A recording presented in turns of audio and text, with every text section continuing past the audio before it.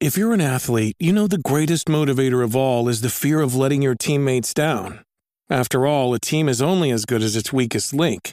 So you owe it to those wearing the same jersey as you to be your best every time you step on the field. That's why there's no vape in team.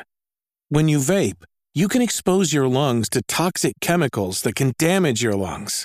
If you're a step behind, the team's a step behind. Brought to you by The Real Cost and the FDA. Salutations, everybody. It is Maddie here today, and welcome to episode 310 of the Ham Radio Podcast. And I'm Dustin with Last Stand Media. Hello, Maddie. Hello. I'm in a dark room right now. It's not looking too bright here, Dustin.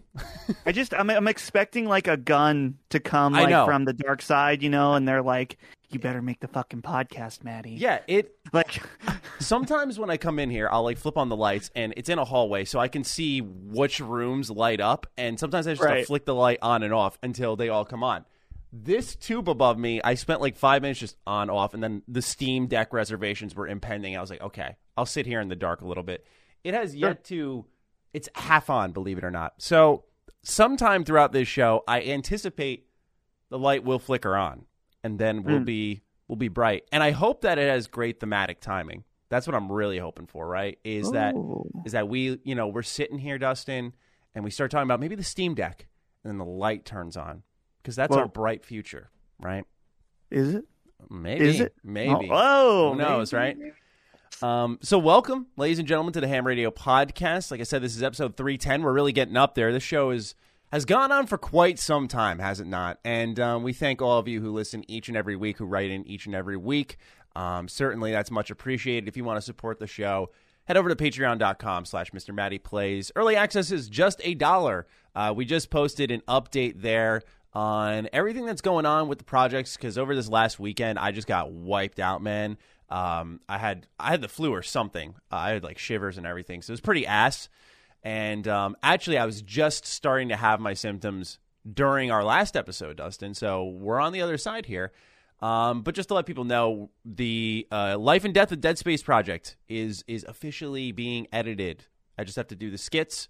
But the audio and gameplay portion of everything is being done as we speak. I'm really excited about that project because I spent a shit ton of time on it. And I'm looking at the time now. I'm starting to anticipate this will come out after EA Play. I wanted to beat the crowd, but I'm starting to think that may not be the case. So we'll see. We want to make sure it's a good quality project.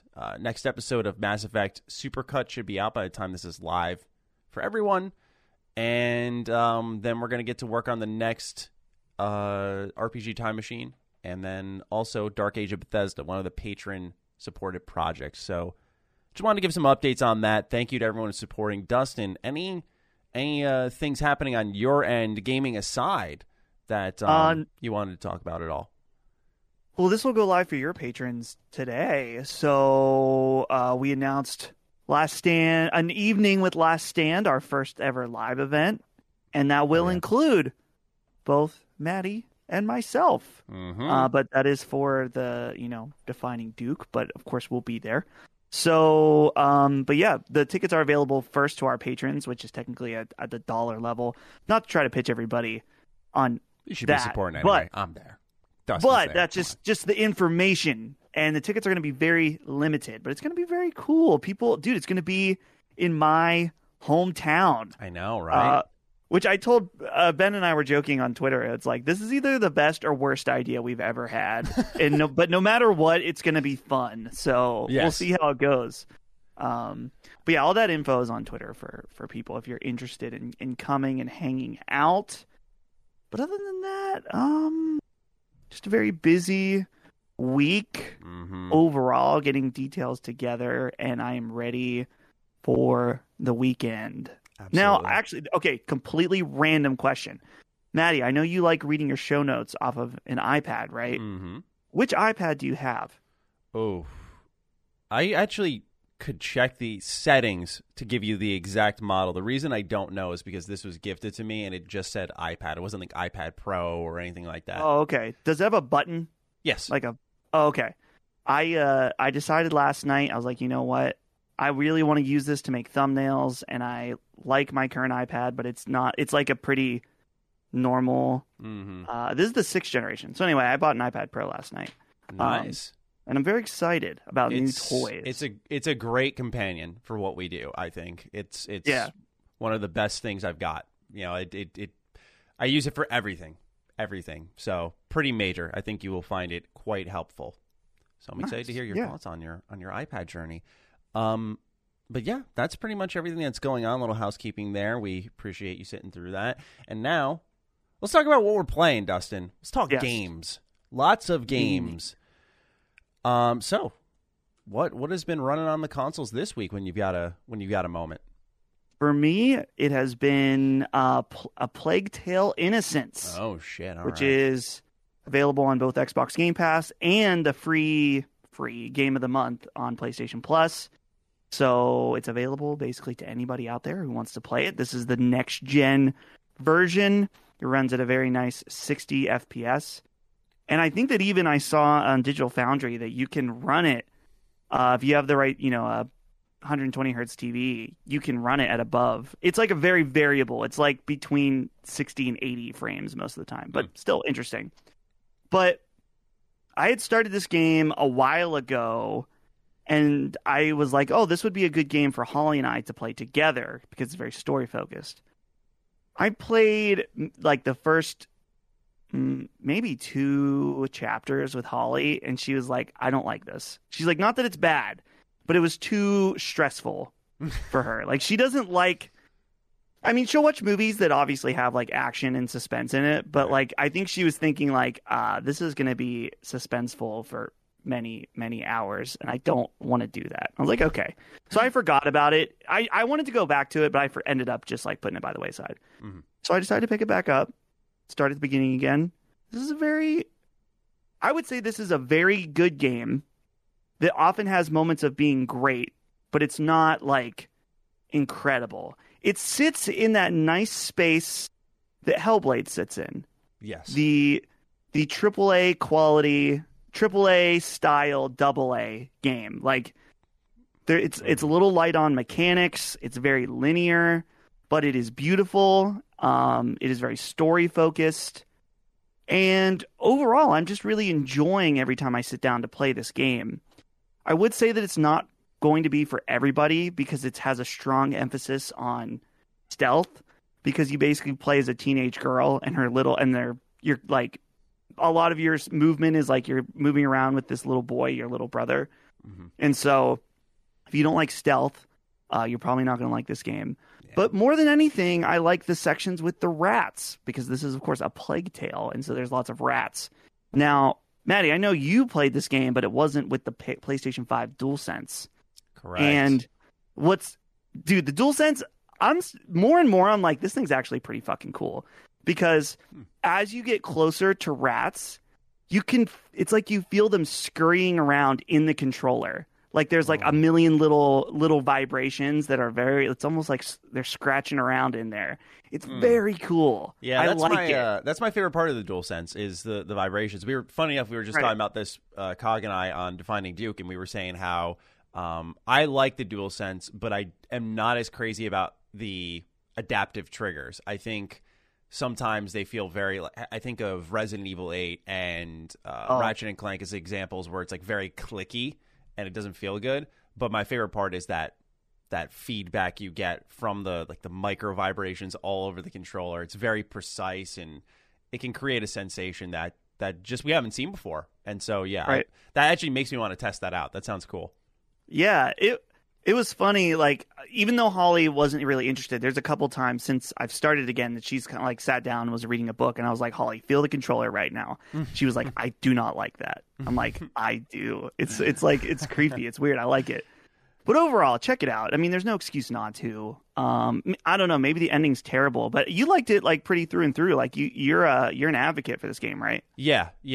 When I reviewed it, I wasn't confident enough that people would get their money's worth in the term, because it's over and done with. It's about an 8 to 10 hour game, and once you beat it, that's it. Like, so they were selling it for $50, which is a fine price. But that's why, like, I was an advocate saying, like, this is one of the best directed games I've played, and it's very good, but it's also, you're gonna just play it once and be done with it. And if you're comfortable spending that money, go for it. But I gave it away for a sale because I was like, I think most people will probably want to just wait they'll feel better about it if they bought it at like $30. Like, I'm sure you're going to start to see people talking about it a lot online now because you can just download it and play it where that price tag isn't attached anymore, and it's just a really good game being given out. But yeah, I like that game a lot. It ends in a very strong manner. I'm excited more so for the sequel because I feel like on a mechanic level, I actually thought it was fine. It was just the levels and the options you had obviously could have been more, but they didn't want to expend the budget for that. And so I respect that. I understand why they did that. Now that they know they've got something and they've got Xbox there at their back with Day One Game Pass, I'm hoping they take a couple more creative steps forward here and make a much bigger game. That would be nice. You'd have to assume Asobo, right? That's the team. Mm-hmm. That could be one I feel like that could make sense in the Microsoft Studios lineup with their partnership on a Flight Simulator. But I agree. Who knows? I mean, they're one that I even forget about a ton because they did Flight Simulator. It's like no one thinks about that, but then you see them do Plague Tale as well in a separate team, and it's like, wait, what happened? When did you both do this? It's pretty fascinating. But yeah, that's one I always it slips my mind constantly. Yeah. But it's cool, man. And you said wait for a sale. It's like this is the ultimate sale. Anyone, I mean, not anyone. You need to have PS Plus or Game Pass, but like that's still a pretty low barrier to entry. Buying Game Pass Ultimate for $15, like wasn't even close to how deep of a sale I was thinking. I was like, yeah, maybe 30, 35. Like wait till it's just at a safer price point where that 10-hour experience and it being over with is just enough, right? You can have the disposable income for that, but. I'm glad to hear you're enjoying that. Are you playing anything else, or has it just been Plague Tale week? It's mainly been that. I mean, it's weird. Like my the last like Wednesday and Thursday were like weird days where I didn't work the entire day. In fact, I played a little Plague Tale like Wednesday morning, which was weird for me to get some gaming time in. But after that, it's just been like a bunch of stuff. Like as I mentioned earlier, we were getting stuff for the live event ready. So like we were like writing the posts and we were getting the ticketing together. And then so Colin is going to be on David Jaffe's show again today. And so I was like helping Jaffe get his audio set up right last night, which is just so funny because I was just thinking about it. I'm like, man, I remember renting Twisted Metal at the grocery store. That's crazy. And now I'm helping David Jaffe with his audio, which is just cool. Yeah. I told him that. I'm like, this is funny to me, but I mean, it's cool.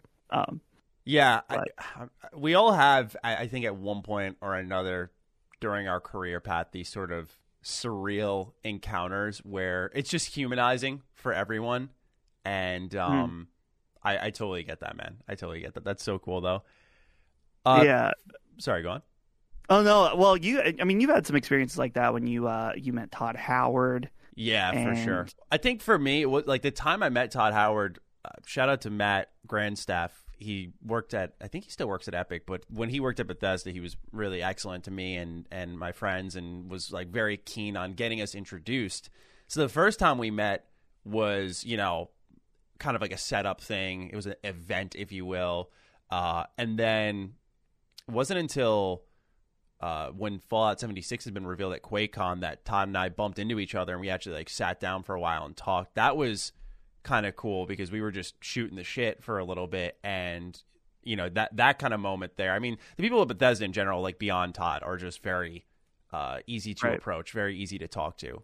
So you have those moments where it's quite humanizing and also surreal, right? I think of the stupid shit I said when I was like 18, making like Todd Howard jokes, and I'm like, this guy's sitting here having a legit conversation with me like a professional, and I'm like, he's definitely seen something stupid I've said and is just ignoring it right now, right? Like that's gotta be happening. Dude, so I don't know if I classify this as meeting, but at the one E3, a friend of mine had an appointment at the Nintendo booth. Like they have like basically like it's like a small building within it's not a building, but they have like a multi-level booth for press. And my friend was like, hey, they're letting me take 2 people. Do you want to go for this appointment? I was like, hell yeah. And then as we go into the booth, Reggie when he was the president, walks down the stairs. Wow. And says, in like this jolly Santa voice, he's like, "Hello, boys." And I was like, we're like, "Hey, Reggie." And that was it. Like, that was like as far as the interaction went, because then he was going up the stairs and he was coming down and we were going up. And I was like, what a legend. What, dude, a fucking legend, Reggie, dude. But yeah, it's cool. It's very, one thing I want to emphasize, it's an honor to be able to be in the positions where you get to, like, events. Dude, that's why I love events. Like, I miss them, man. At the Game Awards after party one year, I'm maybe my mind is tricking me, but I remember looking up and in the balcony and seeing Phil Spencer talking to Reggie. Oh, and wow, I was like, it was that one. Whoa. Yeah. So basically what I'm trying to say is I got the inside scoop. Game Pass is coming to Switch, and that's where it happened. That's where it started. The Game Awards. That's 100%. where it started. I would not be surprised. It started by Phil. Phil was like, "Hey, Reggie, I love that suit." Reggie's like, "Oh, well, I love that Xbox shirt you got." And then maybe their hands lightly grazed, and then Game Pass. Then that's the Phil the rest. Spencer's was face history. went beet red. Yes. Ooh woo, Game Pass. Dude. That's how it happened. So this, like I said, week I was sick, so I had a lot of time to game, and I fired up. I was gonna play Doki Doki Literature Club, but I promised my girlfriend that I'd play it with her. Then I got sick, so that got backburnered. Now I've decided, well, I finished SMT4, and I liked it. It was a solid game. Not too crazy about its. It's very much JRPG, the game. So it was a solid game. It was a flawed game, though. It was actually the game I was referring to when I posted a hot take on Twitter, what I thought was a hot take. Just saying I enjoyed the occasionally flawed experience because it reminds me of what I really like in certain games, and when a game hits right, like I know it does. There's no question about it. And we're, once again, fortunate enough to have the extra time to spend with those games because it helps us with our content. I know not everyone's interested in that stuff. So I won't bore you to tears on what's flawed with SMT4. What I'll talk about is the game I started after that. Dustin, it was Judgment. Judgment on PlayStation 5. Okay. Have you played any of the Yakuza or Judgment games?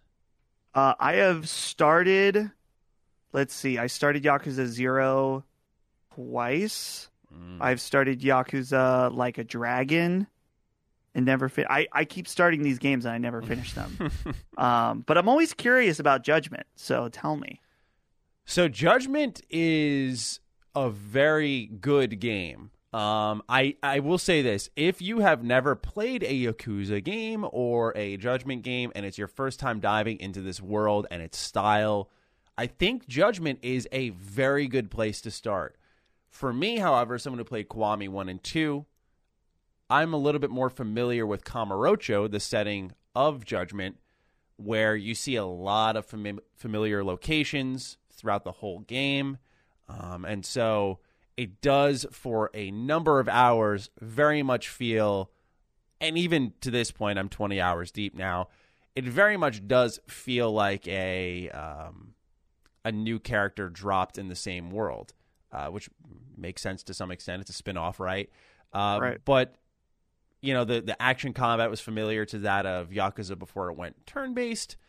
So there was a lot there that it's really battling through to separate itself. And in the early going, the detective mechanics, I don't think were there enough to separate it like it has now deeper in the game where you're doing investigations, you're showing evidence sort of a la Danganronpa in trials to present evidence to people who will be like, this is what I mean. It's very linear in its progression and exploration. So, for example, they have a lock-picking mini game.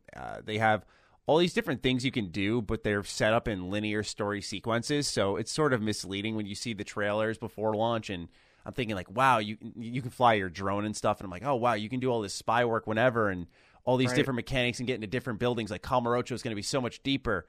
And then, you know, you just don't get to use these mechanics until you get to a particular building as a part of a main story sequence. So I'm hoping in the sequel they open things up. That's one of my biggest gripes of the game is it just feels very much narrow, but its best part is its storytelling and presentation. It is masterful. The story itself is really good, but it's really how it's presented, because it's so multi-layered that they had to do it just right to kind of keep this mystery of a series of murders in front of you without revealing other aspects too soon that would key you in on other aspects and then kind of spoil the mystery. Like, it was very well thought out how they presented it.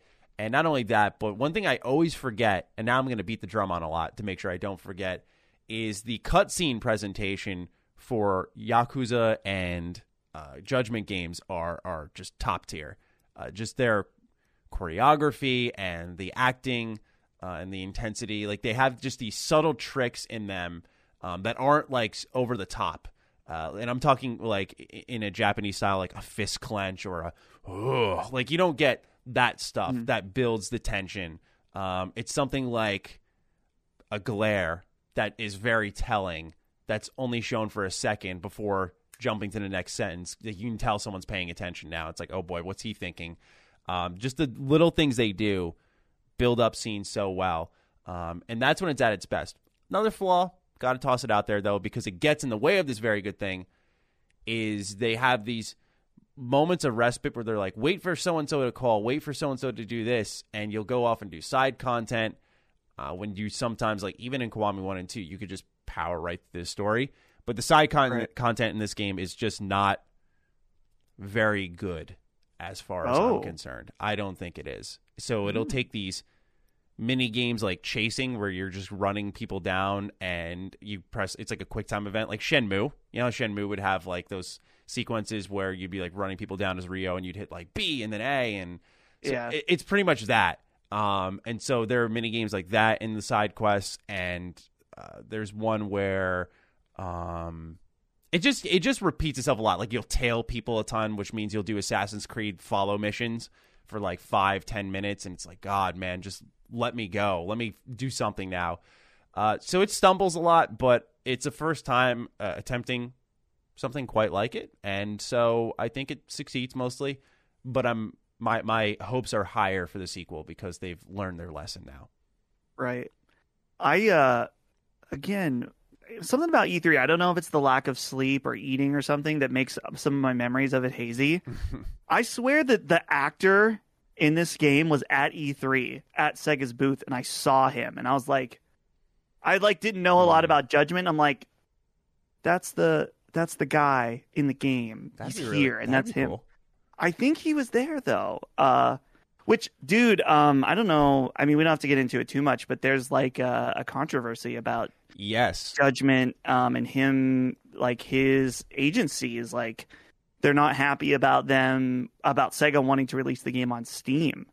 Yeah, it's really weird. We could get into it now. It's really, really weird. They're pretty much barring the game from release at Steam. And so what's happening, by the way, for those who don't know, is that now Judgment as a series may conclude, because to Sega, Steam is really important now. And I guarantee you that's because they looked at how they sold 1 million copies of Persona 4 Golden 8 years after its launch and realized how much room there is for their series to grow on that platform. That Judgment, a tinier spin-off series, it needs PC. It needs all the help it can get, right? And so that's becoming increasingly important for them. And when someone's walling them off, like they're willing to shut down Judgment, it sucks. But I'm hoping it's just, trickery to get Johnny and Associates, that's the name of the agency, to bite. But I have a lot of speculation on that, because I was thinking like it's modding. Because one thing I noticed in the game, Judgment, is that they hero complex Takayuki Yagami quite a bit. He's never quite doing the goofy stuff that Kiryu's finding himself in and getting wrapped up in. He's oftentimes saving the day, not doing anything funky or weird, not really reacting to the funky and weird stuff in a charming way. And I'm thinking, I speculate heavily, Dustin, that the agency was involved in like, hey, you can't do this or that. Like, he can't be doing stupid, weird stuff. He has to be disabling that. Like, make him look like a hero every step of the way. And it makes sense. Like, he's a detective, so I'm not expecting him to do stuff like Kiryu did, which was like you could carry swords on you and whatnot. Like, yeah, I'm not expecting that, but it's a strange situation. There's a Kotaku article that's detailed some of this, that Johnny and Associates had in the past refused to allow photos of its talent from press conferences to be published online, and has since kept all of its artists from using social media. And that Johnny's didn't even open a YouTube channel in 2018. So they also don't let him follow his wife on Instagram, so there's that too. Wow. Yeah, that's insane. They're literally in the Stone Age, man. It's wild. Poor guy. He must be getting paid a shitload to not care. But that's what I've been playing, man. That's been the bulk of my gaming time. I hopped back into Smite a little bit because I didn't realize they had a new map, and so that's been getting its claws back in me. That's a dangerous, slippery slope for someone like myself. But other than that, man, that's all I've been playing. Nice. So shall we get into the news, Dustin? Let's do it. Some very exciting stuff, just hot off the press as well. Oh, what for happened? You and I, at least. What happened? That's hot. I'm just saying the pre-orders for the Gabe gear. Yes. Have you heard of that name already? The Gabe gear. Oh, that's what they're calling it now. Okay. I saw someone on Twitter call it the Gabe gear, which I just think is so funny because when I saw it, I was like, that kind of looks like a Game Gear. Like, there's something about it as a Game Gear vibe. Yeah, because they call it the Steam Deck, right? And as a content creator, you're like searching up Steam Deck for your photos, for photoshopping, for your thumbnails. And I'm sitting there going like, okay, where is this thing here? And all I'm seeing is the Elgato Stream Deck, which is another popular piece of technology that's getting swept up in the algorithm now. And I think I saw Ben tweet about it, which was really true. He's like, who will win the Google SEO battle? Will it be the Elgato Stream Deck or Valve's Steam Deck? But anyway, more importantly, Valve announced a new console this week, ladies and gentlemen. I'm sure you've already heard, but hey, here are some of the details. They got 3 models here ranging all different types of memories. 2 of them have the NVMe SSD within them, upwards of $600 and I believe $29 or $49. But it starts at $400, and it's a handheld. It's coming out this holiday. I mean, reservations are live. I'm very, very, very excited for this, man. Dude, this thing is interesting. It's okay. So IGN, I think they had the exclusive like hands-on. Yeah. At Valve. I'm trying to find. Okay, wait here. I'm gonna just quickly send you this video, Maddie, via Discord. Sure. The audience can go find it. It's called Steam Deck First Hands-On with Valve's Handheld Gaming PC. So there is an adult man, Bo Moore, the executive editor of IGN, seeing a human man hold this device. I'm like, wow, that looks like a chonkers. That thing. It's just like, it's definitely bigger than a Switch. Yes. It's weird because you see all the like the images of yeah, look at him holding it. Okay, you got it there. It's like maybe it's the perspective, but I'm like, holy shit, that thing's huge. Yeah, which I'm okay with. Like this, yeah, you can really see. He's got big hands too, man. Like that's right. Yeah, that's a big system for sure. Right. That's what I said in my videos. I feel like comfortability is going to be the real determining factor for this, because otherwise, on a functional level, which we'll get into, I think it's pretty strong. It's just about, are you going to cramp? Is it going to be too heavy? Mm-hmm. Those are my main questions. I mean, there's so many things to dive into here, Maddie. I mean, first of all, the 3 models at 3 different price points is very interesting. The fact that they're able to get a model of this out at $399, which it has 64 gigs. So it's like there's games that are bigger than 64 gigs. It has the external SD card that you can install stuff, but the 64 gig model, you might want to skip on that. Yeah. Just in my opinion. I agree. And then for $529, there's 256 and it has an NVMe, which is like super fast. And then of course 512 for $650, which is what we materialistic pieces of shit pre-ordered, right? Right. I did put in the reservation, but I'm not as sold as you, Maddie. Yet. I'm not sold yet. I put in the reservation just in case, because if you cancel it, they'll give you that money back on your Steam account. And I'm like, okay, that's fine. That's $5, whatever. Yeah. So my biggest concern with this thing is battery, because in IGN's coverage, they were asking about battery, and one of the guys from Valve said, you can get anywhere from 2 to 8 hours depending on what you're playing. That's fine. Some variability. But then he said, you can play Portal 2 on this, a 10-year-old game, at 60 FPS for 4 hours. At 720p. Remember, because that's the screen resolution is about 720p. Right. So I'm like, is this thing, like, if you try to play Doom Eternal at this thing, 60 FPS, is it going to rip through in like an hour? Yeah. Just because, dude, Portal 2, I mean, it's not a bad looking game, but like I said, it's 10 years old. So, and he was like, oh, but if you put it at 30 FPS, it will last for 8 hours. I'm like, I don't want to play games at 30 FPS personally. Right, especially if you have the option not to. Right. So, Maddie, are you concerned about the battery? No, because here's the thing, right? I believed that there would be a trade-off somewhere. So a lot of people were like demanding from Nintendo and a lot of these manufacturers just this handheld console that plays games at a high fidelity and a high frame rate. And I'm like, of course, battery life is going to just start to wane at that point in time unless we start putting bricks in these things. You know, it's about comfortability at that point. And it's like, well, then some people will say, I'd rather go play a console with a controller. And so it could just become a very vicious loop where if they've found a good middle ground where it's like, hey, we got a battery that lasts a number of hours if you're cranking a game up on high 60 FPS, 720p. So if they've found something there where you can do that, it's comfortable, but it only lasts a couple hours, I'm okay with that. But I'm a little different from other people. I was saying to Cog, in experience to experience, by the way. So if I'm playing like a shooter or whatever, I want it at 60. But there are some games that I could play at 60, like a Dead Space. I just did the whole trilogy. But I played at 30 on my Series X, and I did not care at all. It didn't distract me. I didn't really think about it. I just didn't care. So I'm very different from your average gamer, where I could have 60. Sure, I don't really care if I don't have it. I'm sure that's not helpful in some of my critique at times, but it's just something that glances off of me more. Like, and it's not even an active effort. Like when I was playing Dead Space, I just wasn't even thinking about it. Like it was not a second thought that it was running at 60, and it's probably because I grew up on consoles. But yeah, like I said, my main concern is really just hand cramps and that stuff, because I think of every handheld I've ever owned, Switch, Vita, even 3DS, DS, and I would always need some type of attachment somewhere, a grip or whatever, to make it the fit in my hands I required. I would like to see a handheld out of the box be comfortable to use. There'll always be an adjustment because you're using different muscles in your hands. So when I first started using the Vita, you know, the inside of my hands were like really cramped up. That eventually went away.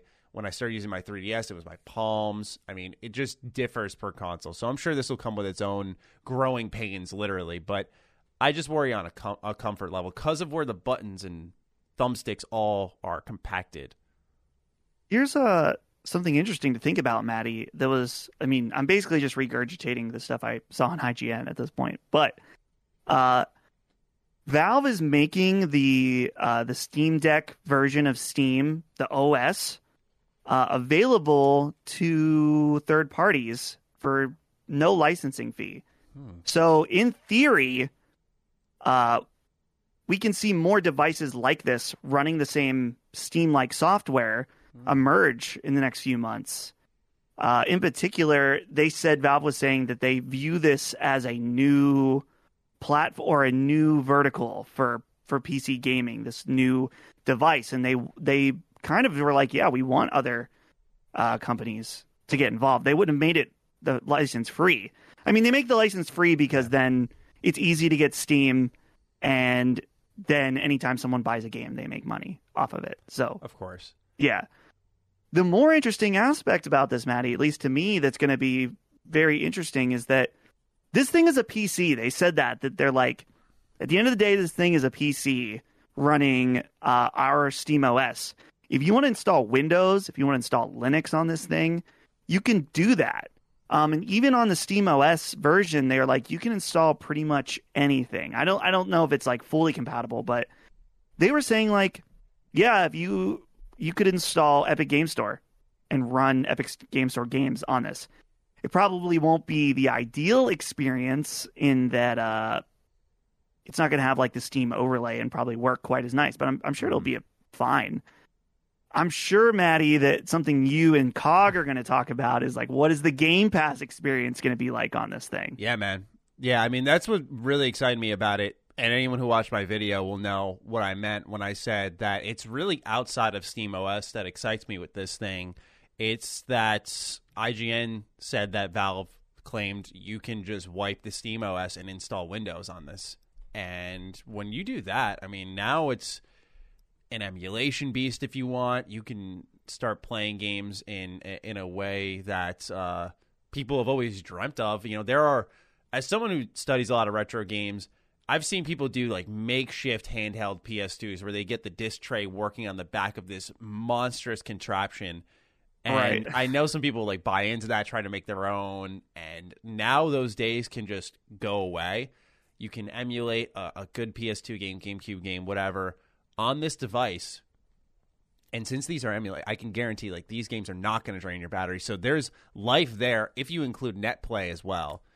So that together, I think, is very tantalizing. I think, and that's, by the way, Valve is smart for this by getting out in front and saying this, because it doesn't need to even be cracked. It doesn't need to be hacked or anything like a PSP was. The PSP exploded because of the homebrew scene on top of its excellent library, but the homebrew scene was what got people double dipping and got even people who were not interested buying one because they're like, well, I could play NES games on this thing. And Valve knows that if they just leave this as a thing that can be wiped and turned into something else, it will sell more units down the line. 100%. People will just see the possibilities of a portable PC and go crazy with it. So that alone is, for me, the most exciting option of them all.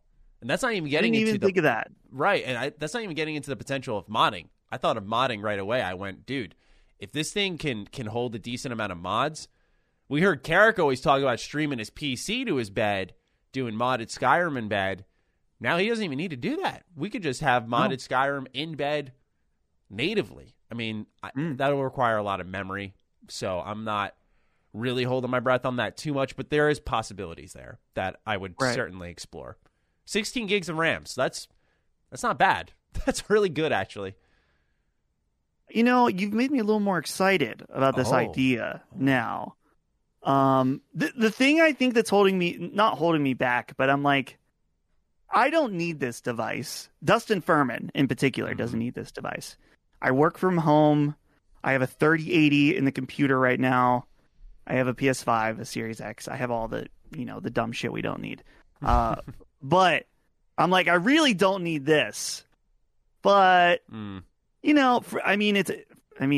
this may, I don't know. It's not really alarming, but like, this is a tax write-off because I'll be able to talk about it on the stuff that makes me money for my job.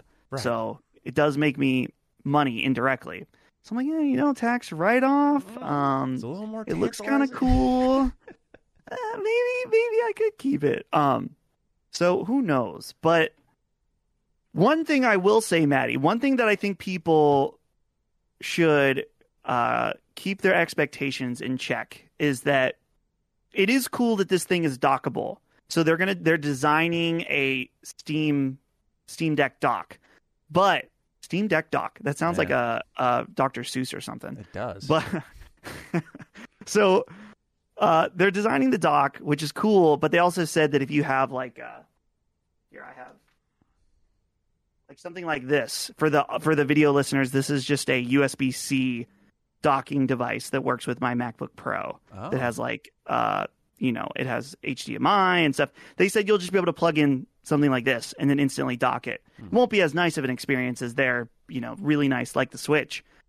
The thing is though, it's not like, it will be more powerful than the Switch, but it's still a handheld device playing PC games. Mm-hmm. So when you plug this thing in, you're going to be able to play games at probably 720p, 60 at best. And then if you want to do even 1080 or maybe 4K, depending on the game, expect much lower frame rates. It's still a portable device. I just saw a lot of people like, dude, you can dock this. And I'm like, you got to remember that the Switch is while it is less powerful, I'm not making an argument for that. Those games are custom tailored to that hardware, and so it does have that little bit of an advantage. Mm-hmm. But I'm curious overall about if the docked experience will be satisfactory to people who have gaming PCs or they're plugging it in and then they have a 4K TV and then it's like this looks a little washed out. Yeah, there's still stuff left to be seen on a testing technical front where we should hold our breath a little bit. But I think on a functionality standpoint, it's really impressive. And of course, I didn't even mention this in my video, but we're at our PCs constantly. I don't really PC game since I started going full time with YouTube back in really 2017 was my first year when I was like done with college and really moving on to the next chapter of my life. That's when I really stopped playing games on PC. I do occasionally, of course, if there's a review, like I reviewed Hitman 3 on PC, and I'm sure there's something else I'm not thinking of I reviewed on PC this year. But I just avoid PC gaming because it's so connected to my work. Like I'm already in my desk chair constantly planted in front of a PC for many hours every day. And I'm not complaining. I'm just saying it's not someplace I want to be all the time. Otherwise, when I sit down to work, I'm not as energized because I'm literally in that space all the time, even my leisure time. So for me, I like to have a separation of that. That's why I go to the consoles. And that's why this system is really exciting because there's so many games I bought on Steam that I just didn't play because I'm like, I don't want to plant it in front of my work PC and play more games. Like I'm good. I'll go play something else. Now that option's available.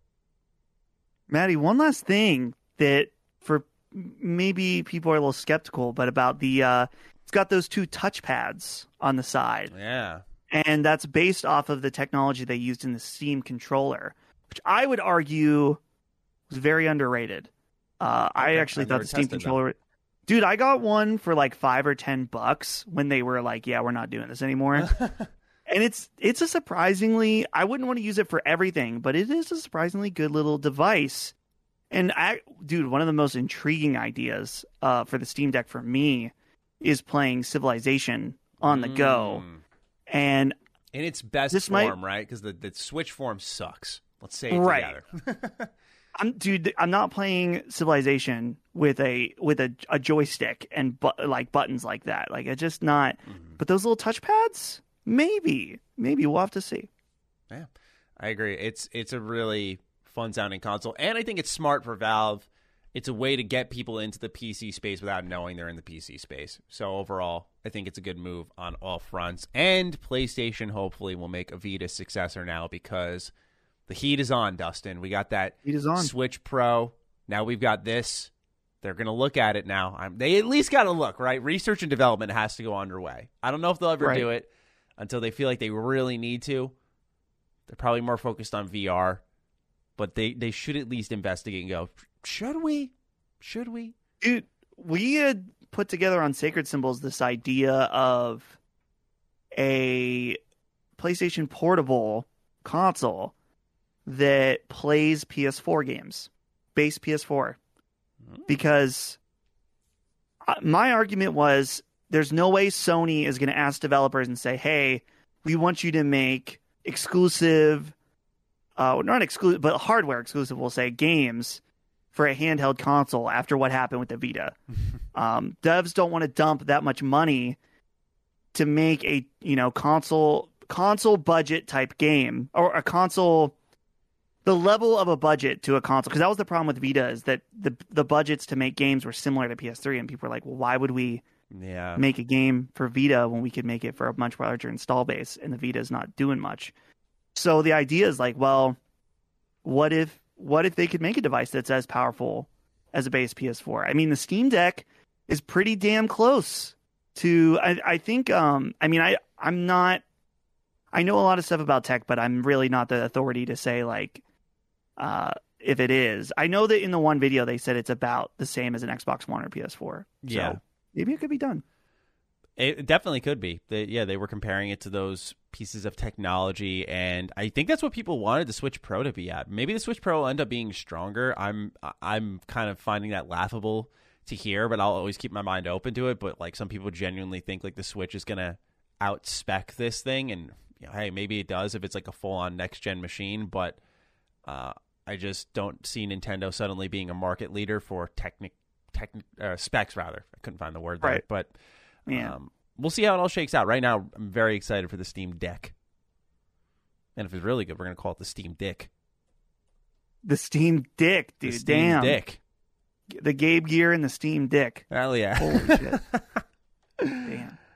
All right. Pretty short news week otherwise that we're going to get into. A very Dustin Maddie type of week that begins with Persona's 25th anniversary. Right. Oh, yeah. So they announce on a special website that there are 7 Persona-related projects incoming, and some are games. So, Dustin, it's speculation time, man. Let's go. We've got these exciting Persona announcements coming our way. What do you think is going to happen between September 2021, when it all begins, and autumn 2022, when it ends? Well, okay. I'm going to bring expectations up and lower them at the same time. Okay. So they're selling merchandise, and one of them has like a card for each of the protagonists. And then there's just one that's like mystery at the end. Right. Which tells me they're revealing a new Persona protagonist for one of these things, which is cool. One of these announcements. So that's very exciting. Yes. Your gut says Persona 6. Oh. But right when you said that. Right when you said that. Shit. It actually was thematic. Holy crap. That's insane. And now it's really bright in here. That's incredible. Holy crap. Okay, it's happening, Dustin. What else is happening? Wow, I feel like I can't say the negative part now. Wow, yeah, my light might go out. God himself has blessed this moment so bright now. with Persona when I said Persona 6. So okay. I can't believe that just happened. Yeah. Wow. That was like, I don't know if how it looked on your end, but right when you said Persona, it went and turned on. Yeah. Wow. So, okay. So everyone's gut says, and apparently God himself says Persona 6 will be this, when this protagonist reveal. My only concern would be if they were to do a Persona spin-off mobile game or something where they introduce a new protagonist for that. But that's just me like always setting up for the absolute worst, just so then it's like I have at least was partially prepared for that. Of course. But at the same time, I'm like, you have to assume that work on Persona 6 started years ago. In fact, I'm guessing that it was like, well, so to rewind a little bit, is that a lot of the Persona team, like the main producer and some of the other people in leadership, are working on Project ReFantasy. But other people at Atlus are taking up the project. And so, but you have to imagine that that work would have started shortly after 5 was done. Yeah. And then other people were handling the Royal. You mentioned that to me once, that like, was it a different team within Atlus was handling the Royal version? I'm pretty confident it was, because I know that the person who directed 5, I don't believe is directing 6. And I believe there's been a number of teams in Atlus, and I'm pretty sure that the Royal team is separate, which would make a lot of sense. Otherwise, Persona 6 wouldn't have started till 2020. And that wouldn't have made much sense to what they said years ago, which was the gap between Persona 5 and 6 will be shorter than that of 4 and 5, which it needs to be. It needs to be. No one wants, as much as I love Persona 4, no one wanted like 80 years of spin-offs and anime and just everything. Like, just move on. Don't ruin a good thing. Now, so Persona 6, that would be cool to see. But here's something I'd like to lock in. I'm going to lock it in. Okay. Persona 4 Golden Port on PlayStation 4. Sounds reasonable. Lock it in. Sounds reasonable. Something that I feel like I could say 100% is going to happen. Persona 3, the question is, do they want to port it, or do they want to give it a little something? maybe a little bit more of a remaster, or dare I even say remake? Mm-hmm. I have a good theory on a Persona 3 remake. As you know, we worked on the project together. We did the Future of Persona video, so I don't know how much it committed to memory, but I mean, we dug into all the different assets that could be already used for Persona 3 remake, from some of the dancing models that were created for all the party members. That aside, in Persona 5 Royal, they included DLC for both the male and female protagonists of Persona 3 with their animation of shooting themselves in the head. Each of their main personas was fully animated with their own movesets. Granted, this was DLC. It was paid for DLC, so they could have just justified it with that. But there is some framework there to build off of for a Persona 3 level remake. The reason 3 would get a remake and not 4 is because I think 3 could use it. Mementos in Persona 5 is a much improved Tartarus from Persona 3. Like, you can't tell me that they didn't look at Tartarus and go, how do we make this better to start off with Mementos? And so I think if you go back and just re-release Persona 3, it's not a bad thing, but I think more people are going to go, wow, Tartarus really sucks now. Oh, yeah. And I just think it's going to hurt the game more. I also think that Persona 3 may arguably have a better story than most of the Persona games outside of Royal. It's just that, once again, Tartarus gets in the way. And I think that it could really, like, if you could have a Persona 4 or 5 level experience with Persona 3, I should say Persona 3 Portable specifically, because that's where you could play as the female protagonist and you get like a whole new soundtrack and everything. If you could experience that in the same way as a Persona 5, I mean, I think that would fly off the shelves. As much as a Persona game could fly off the shelves. The other thing to remember, Maddie, is I think that Persona 3 is much more popular in Japan than it is here overall. Like, I didn't know that. They did 4 Persona 3 movies that they never ended up dubbing in the US. But they're available. You can rent them on like Amazon Prime or whatever.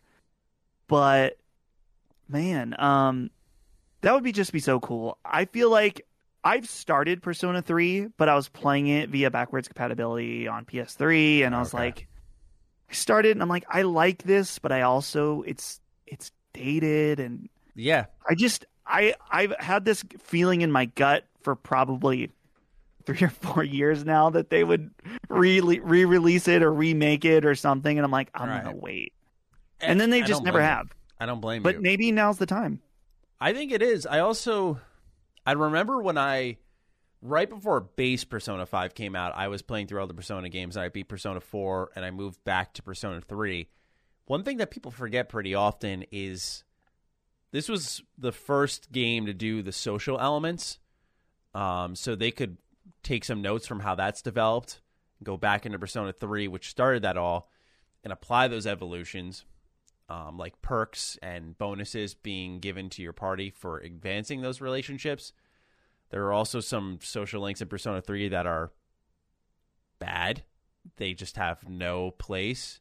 And so they could rework those. I just think there's a ton of room for potential with that game that they clearly could look at and say, we haven't really realized said potential. But a remaster would also be okay, like a Persona 3 Golden, if you will. That's not a full-on remake, but just a, what do you want to call it? Like it adds new content, but it doesn't, revise. Yeah, revise would probably be the best word. It doesn't remake the full game, but it adds new stuff, makes certain things better.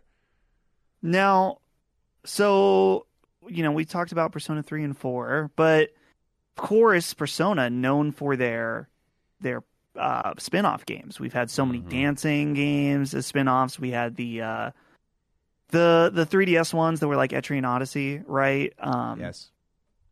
I can't remember what they're called. Persona Q. Q. Yes. Right. And then of course, Persona 4 Arena, which was the Arc System Works fighting game. Maddie, all of everything that I've mentioned, and of course Persona 5 Strikers. How could I forget? Of all of these spin-offs, and the fact that there's 7 announcements or whatever. What do you think? What else could we see here as far as spinoffs? I think the easy answer is a Persona 5 Arena, right? Like that's the easy out of pocket. Like, yeah, let's do Persona 5 Arena just like we did for Persona 4, right? We're seeing a path. We've seen the dancing game again, so let's see the arena game again. And I think honestly the characters 4-5 fit a fighting game much more with their elegant moveset than that of 4 and 3's cast.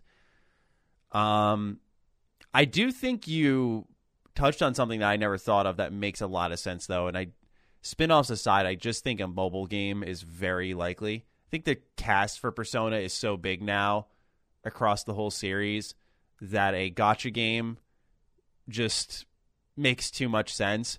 And it would be fucking dangerous, Dustin. Oh, man. It would be dangerous if they did it right. And it's like, oh, I want to roll Yosuke now. It's like, oh, Jesus, man. I really hope they don't for my sake, but I could see them making an announcement of that sort as well. Make the Persona Pokemon Go game. Oh. Holy shit, that actually might be awesome. If you were like, if you like, you see the different, I guess would they be personas, the enemies you fight? Like demons. There's like Jack Frost and demons or whatever. You walk around, you find the demons, and so like you can either fight them or there's what you can do the negotiation stuff. Oh my god! And then you add them. Dude, this sick. This might be kind of cool. I don't like that. I haven't played Pokemon Go since the original, the summer of Pokemon Go. That was like 2015, back before the world was. That was like the last moment that we were united as people was when Pokemon Go came out. It really was. I remember like walking outside and just seeing everyone playing the game and just having this moment of we're in this together. Dude, it was like you could walk in town. I would see people playing, and then I remember we were like, let's go walk at the lake. It's a few miles out of town. We go there, there's people playing, and we like strike up a conversation with people you don't know, and like, man, it's a magical little time. It really was. When that hit. It really was one of my favorite times in my life because it was just such a really good time. Like you just have a conversation with everyone everywhere and share discoveries. And for me and many others as just gamers, it's like you felt like you were at home everywhere you went. Everyone was talking about video games. It was really easy to strike up a conversation for someone like me. What else for Persona 25th anniversary? I think they're going to open the Atlas shop back up. I remember they closed that down for a while. I don't know if it's opened and I just missed it, but I feel like that's something that if it is closed that they'll fire back up. I bet one of the announcements will be a Persona concert in Japan because they've done a bunch of those, and so I wouldn't be surprised if they're like, "Yep, here's the next." What are the restrictions they're looking like? Like, are they on lockdown or anything? I don't know. They got the fucking Olympics there. True.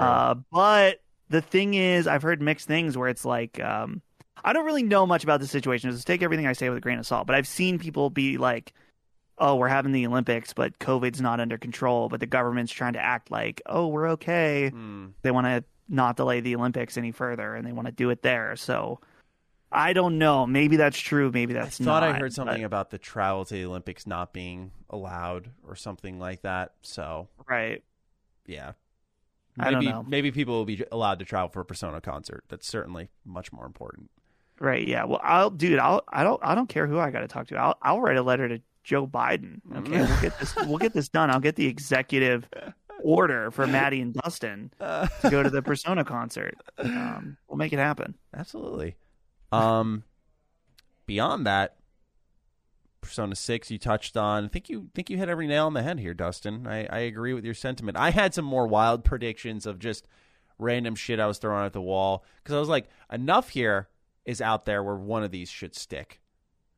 I threw out a Persona 5 Akechi game. I don't want to speculate on what that will be because I don't want to spoil things for people, but I think that would be a pretty cool spin-off. That would be unique. I can't go into what it is, though. It's just too spoilery, but that would be one of my picks for sure. Oh, Persona on Xbox. Do you think this happens in synchronization with the Persona 4 Golden port, or Do you think it's still some time before Phil works his magic with the Persona series?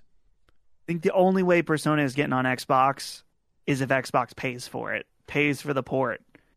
I don't think Atlas and Sega, they're like, we don't even really make these games for the U.S. audience, or at least they didn't initially. Right. They're very Japanese games. There's no Xbox gamers in Japan, really. I mean, there's some, but very few. So, and they know the market for this game is on PlayStation. Mm-hmm. So I could see Phil saying like, yeah, we want it anyway. We're willing to write a check. But I don't see that as being something that Sega or Atlas sees as a something worth investing in. What about Persona on Switch then? Switch is huge in Japan. Yeah, right? So do you think finally we get Persona on Switch? Oh, I thought you were saying as a counterpoint. You're like, well, they brought it to the Switch. Yeah, no. That made no sense in my brain no, because I know I'm an idiot. I didn't present it properly. I yeah, get what you meant. No. That was on me, Matty. Yeah, it could be. Lines up with your logic. Does big Switch market in Japan. This is a PS3 game we're talking about here, so it could easily run on the Switch. Of course. I don't know. It seems it's just like one of those things. It seems so obvious, but I can't think of why they haven't already done it. Right. It's been so long in demand. Right. It's like it's been so long that I'm like, no, it's not going to happen. They would have done it already at this point. But you'd think so, right? Right. I don't know.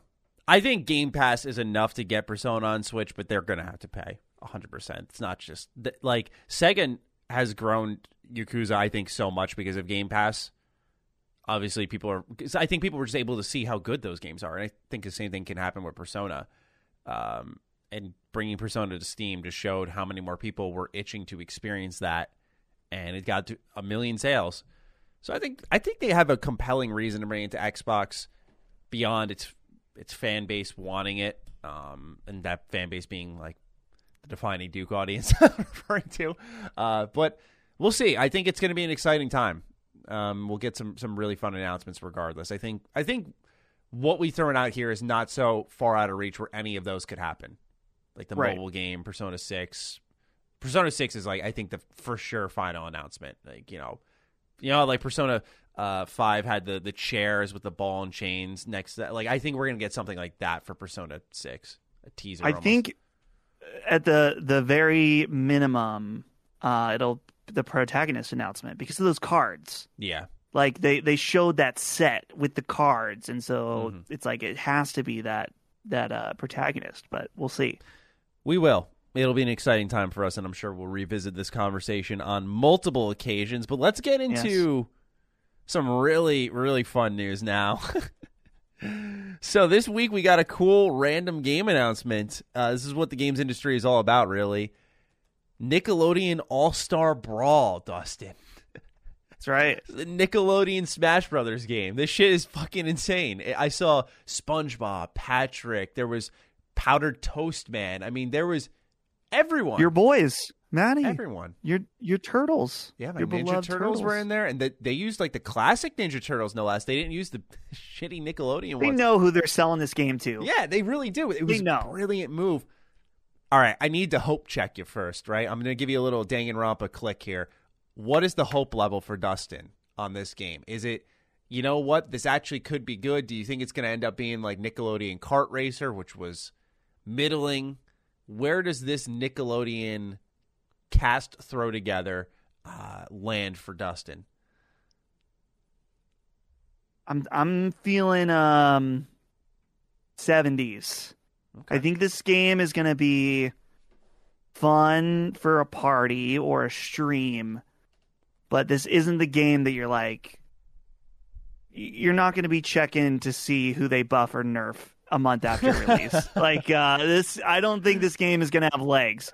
Now, something that's very interesting that I didn't, so this is Game Mill Entertainment. There, you mentioned the kart racing games. None of those were very good, unfortunately. Now, let me see here, because this other studio that's attached to it is called Ludosity. Right. And they have a game on Steam called Slap City, which is a Smash Bros. Clone. Okay. Which sounds cool. The reviews, overwhelmingly positive. 2,222 reviews. Let's go. So they brought people on board who get it, which is very good, very interesting. I'm looking at some of the reviews now. Melee, but on Steam. Silly Melee. This is the best fighting game ever made. In 2087, Slap will be the title card at EVO. People are into it. People are into this game, and they're working on this Nickelodeon All-Star Brawl game. So that gives me some hope. Yeah, and here's the thing. I'm looking at this Nickelodeon Kart Racers. The first one they dropped the ball on. This is a completely different developer and publisher, by the way, Game Mill. But the second one they got right. So I feel like Nickelodeon maybe had a little spiritual awakening internally and went, all right, we gotta turn up the gas a little bit here. Nickelodeon Kart Racers 2 Grand Prix sits at a 72 with a user score of over an 8. Right. But then again, that's over 5 reviews. That's not really much to go off of. One thing that's really interesting with this game is it has rollback netcode, which for those who don't know, that like predicts the upcoming frame inputs, and if it gets it wrong, like it rolls it back. So it's like a lot more accurate. So you're not going to get BS in this game. I just thought that was an interesting technical effort for a game that doesn't really demand it. I think maybe they're punching above the weight a little bit here, Dustin. I mean, this game I'm like many games, but this one I'm very excited about. I saw it and went, hey, as a Nickelodeon diehard, like I can't quote movies to save my fucking life. If you put a gun against my head and said like quote something from Scarface, I'd be like, and you'd shoot me and I'd be dead. I'd be all over, man. I can't quote anything, but Nickelodeon was what I grew up on, man. Especially during the era they're targeting here. Like they got some deep cuts. You can play as Reptar. My God, dude, I'm a Reptar main. If I had to pick a main right now, it would be Reptar. Period. I want to know how deep this roster goes, right? Like, I'm very, very captured by this. Listen, cowards, if you're listening, put a few Nick Jr. characters in there. I want to play as Franklin. I want to play as Little Bear. Okay? Make it happen. Dude, that would blow my mind. Wow. That would be, yeah, if you could run dude, as Franklin. Or at least, dude, okay. I understand that maybe they don't want to put their early childhood characters in this game because it's like violence, so to say.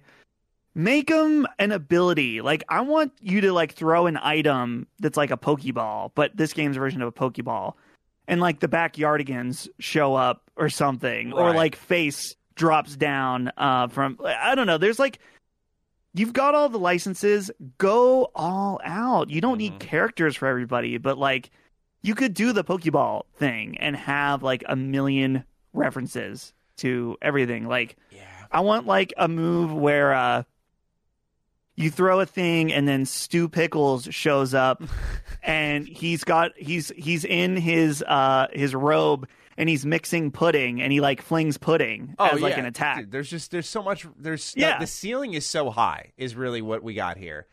And I was thinking about the characters that they could introduce. Like, we haven't even seen Squidward yet, man. Squidward's my man. Like, if I could be a Squidward main, it's over, right? It's not even about the Ninja Turtles at that point. I love Squidward. He's hilarious. So, I mean, there's so much room there. I cannot wait to see who else they add. I don't know, maybe a little... Sorry, who? Well, I'm just thinking, like, they clearly... We mentioned they get it in reference to the Ninja Turtles in the market. But they put Nigel Thornberry. Okay, they get it. They know that they get the meme. They're like, the boys are going to want to play as Nigel. They get it. And so, Maddie, I think you're right that they could really explore some interesting things with this. Yeah. Do you think they go to like Avatar? Do you think Avatar makes the crack here? Because he's Nicktoon technically. I don't know. We don't want to give the Avatar fans anything. Well, really? You don't like? No. Why? Because there's so many Avatar fans. Please watch Avatar. It's like anime. I'm like, no, it's not like anime. Now, hold on. Stop it. Here's where we can agree. Hugh Neutron. Hugh Neutron? Hugh? What? Hugh Neutron. Is that the dad? Yeah. Holy shit. I was like, is that the dad of Jimmy Neutron? That would be something. Him doing Maddie. the caribou hunting mission, man, like that being one of his skins or some shit. That'd be off the chain. Fairly Odd Parents, we didn't even think of those. Denzel Crocker.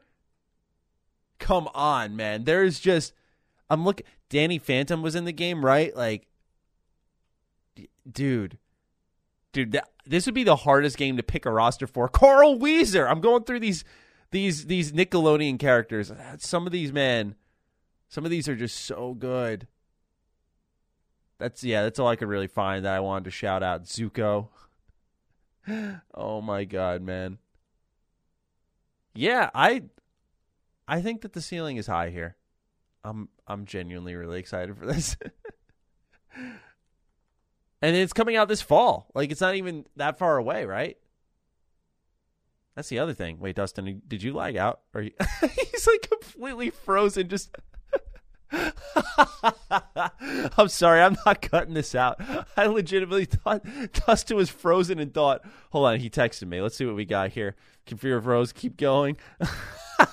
Hold on, I gotta send him a picture of this. I was dead ass talking to him like this for mad long. Oh.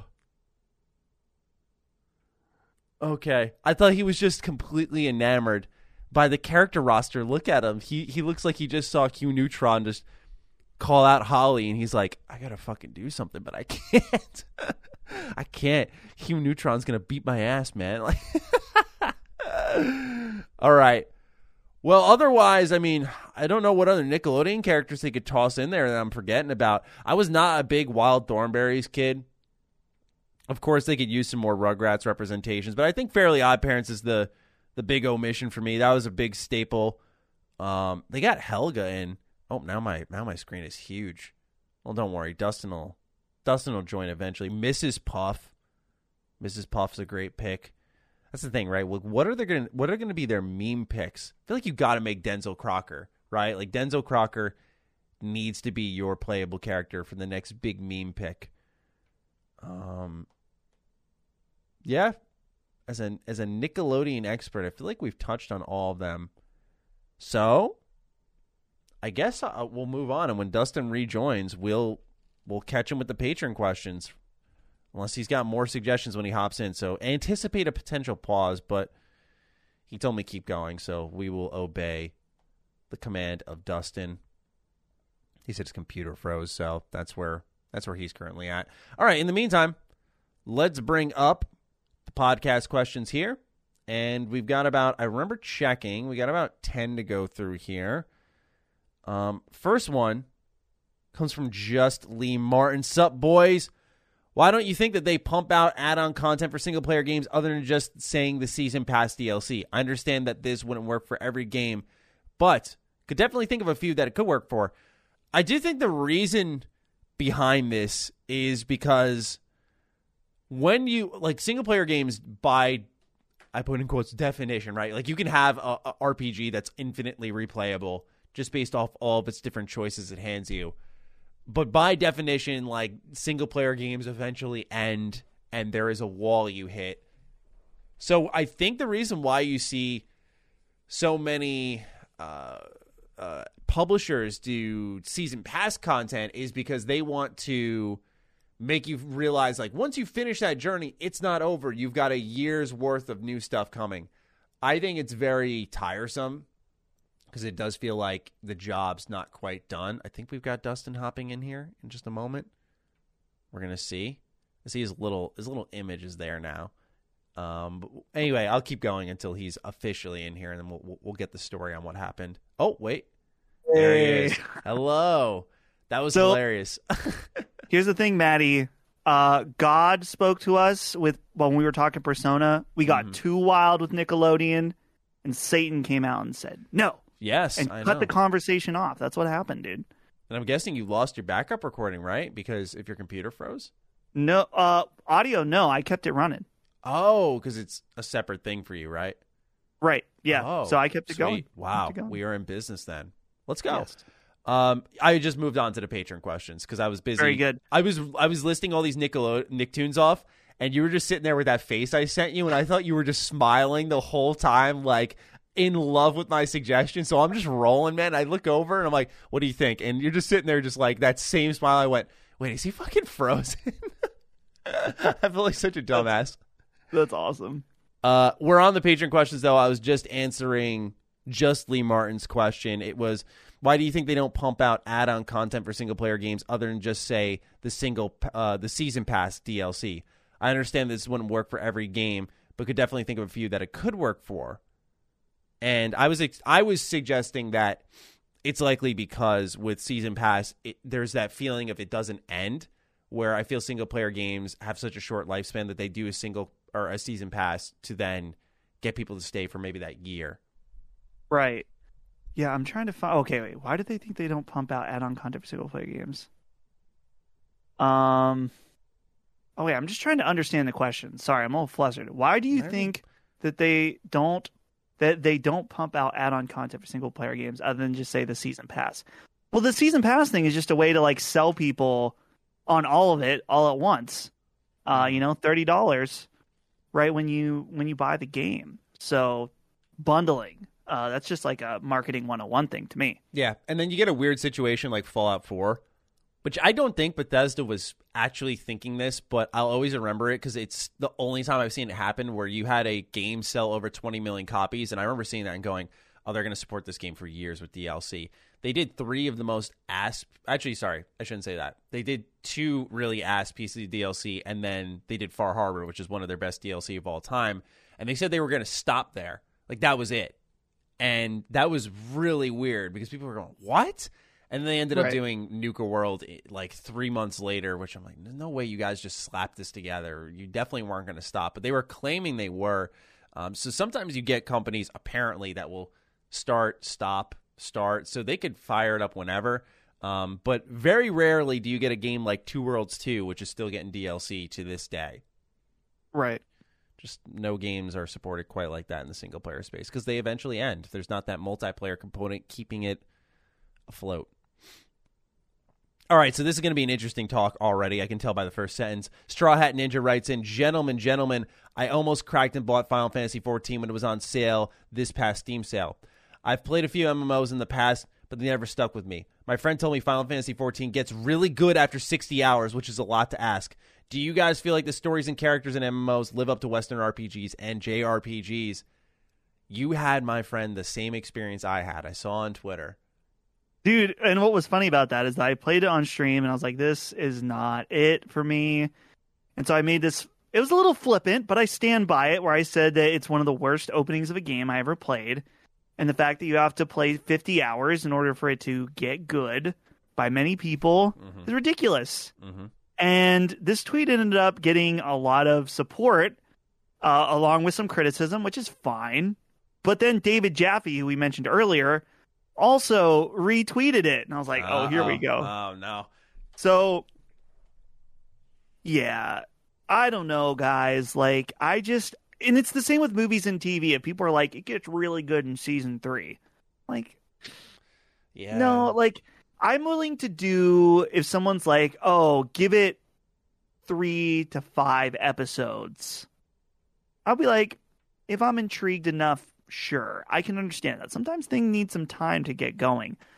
When you say 50 hours, I can play, depending on the length, 3 to 5 games. Mm-hmm. Like entire games, entire experiences in that time.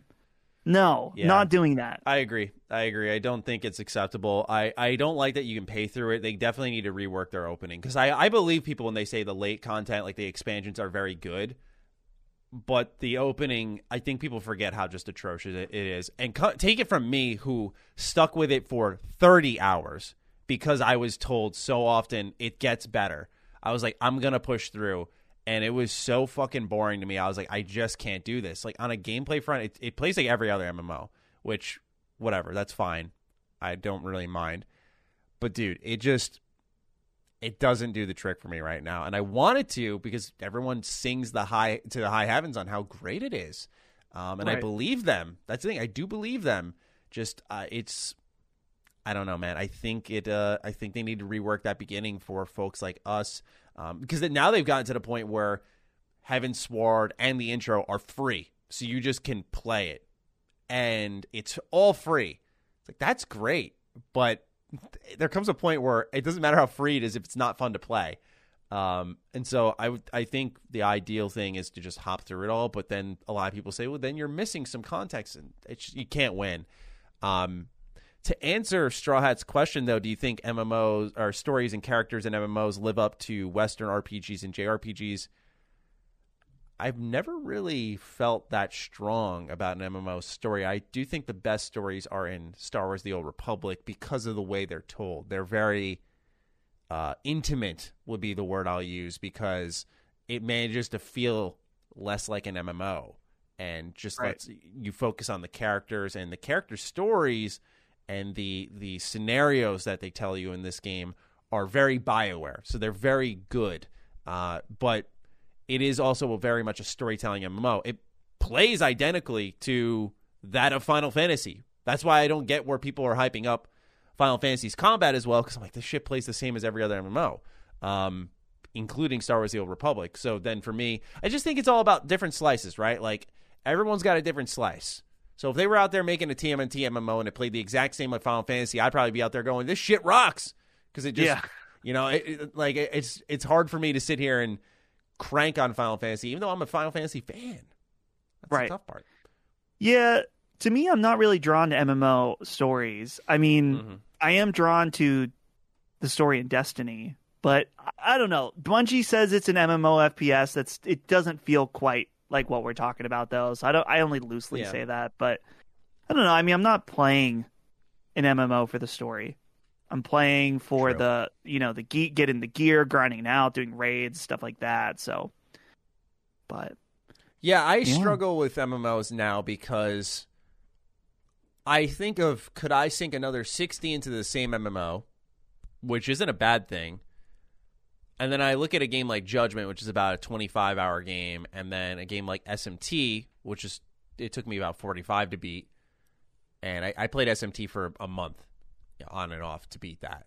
And I look at that and think, wow, what if I was playing an MMO in the meantime? Do I just never start these games? I just feel like these service games, I play them in seasons, man. It's why I dropped Smite for a while. I was just on a big long-term single-player grind. It's like, I don't want anything to do with multiplayer. It's just not appealing to me. Unless it's something fun like Mario Golf, then sure, let's hop into that. But, I think otherwise, I think it takes away from what I enjoy most, which is just these single-player games. Like, I could get 3 new experiences that I would enjoy or not enjoy, learn more from, study, discuss.